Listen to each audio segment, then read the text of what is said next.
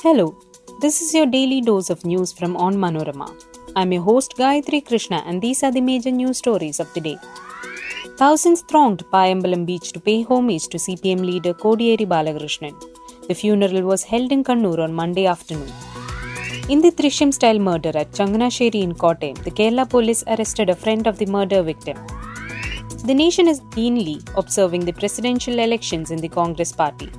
The party plans a major overhaul after the polls.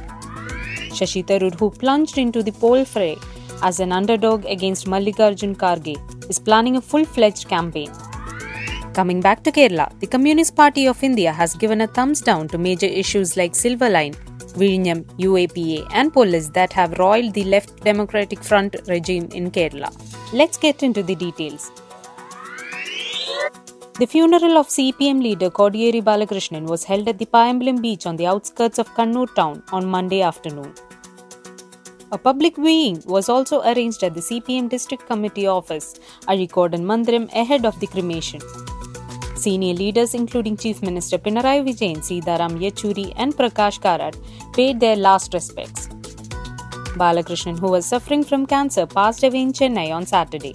His final resting place is between the tombstones of former Chief Minister E.K. Nayanar and CPM stalwart Chadayan Govindhan. Muthu, a 49-year-old man, has been arrested over the Drishyam-style murder of a youth at Changanasheri in Kottayam. He was hiding at the ITC colony at Kalavur in Alappuzha when the police found him. The murder was committed by 3 people. According to the police, the victim was brutally beaten to death by the 3 accused on September 26. Muthu was taken to the Alappuzha North police station on Sunday morning and thereafter taken to the crime spot for evidence collection. The All India Congress Committee plans to restructure the organization after appointing regional working presidents or vice presidents under the yet-to-be-elected national president. Discussions in this regard are now rife within the organization, with the party getting into election mode to find a new national president. The move is to form a strong leadership at the regional level comprising youngsters and experienced seniors to assist the AICC president at the national level.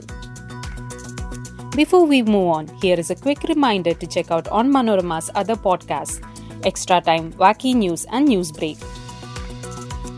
Extra Time discusses everything about football. Wacky News is a collection of the weirdest and strangest news from across the globe, and News Break is a clutter-free explainer. All 3 shows are available on all podcast platforms. Now back to Daily News Dose. Shashi Tharoor is planning a full-fledged campaign aiming at gathering maximum support for the October 17 internal elections.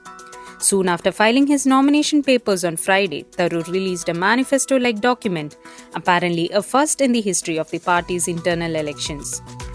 Tharoor will also be deploying dedicated teams to reach delegates in all the states and pass his message, the core of which, as he has already articulated, is to bring a change in the party in place of the status quo.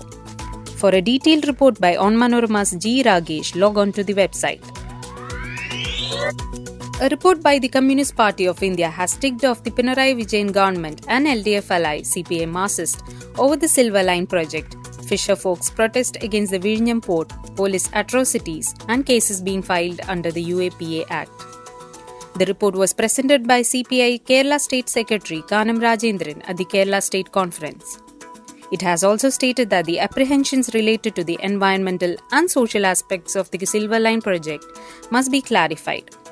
The Education Department was also subject to isolated criticism in the report. That brings us to the end of this episode.